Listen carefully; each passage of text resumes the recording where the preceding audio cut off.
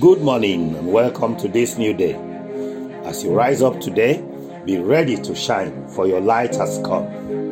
I'm Peter Osahon, pastor of Christ Manifestation Church in London, and I bring you good news, a message of love, hope, and peace. In John chapter 14, verse 27, Jesus said, "Peace I leave with you, my peace I give to you.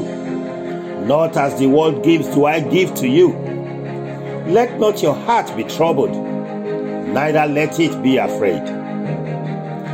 As various disasters continue to hit world economies so hard, exposing the weaknesses of men, even big business and corporations are losing so much that now governments all over the world are panicking as they try to get the conveyor belts of business rolling again to kickstart their economies.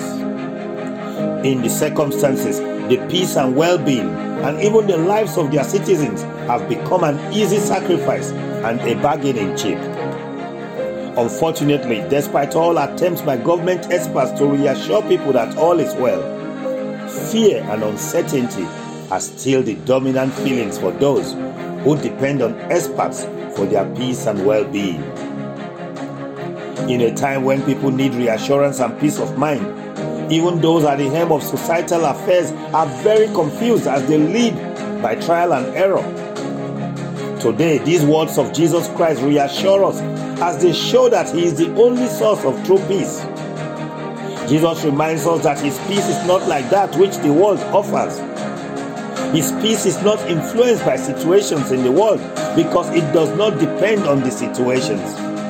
It is the peace of faith. It surpasses human understanding. It overcomes the world. Beloved, as Christians, Jesus is our peace, and we can never lose Him. He is in us and with us always. Merely remembering His love and faithfulness gives us peace.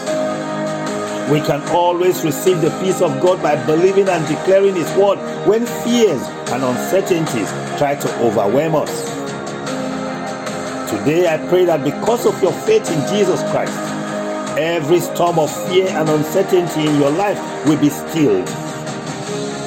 May the peace of God reign in your heart, in your family, and in every area of your life, today and always, in Jesus' name.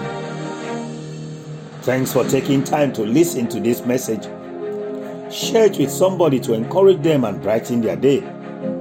Remember, you are the light of the world.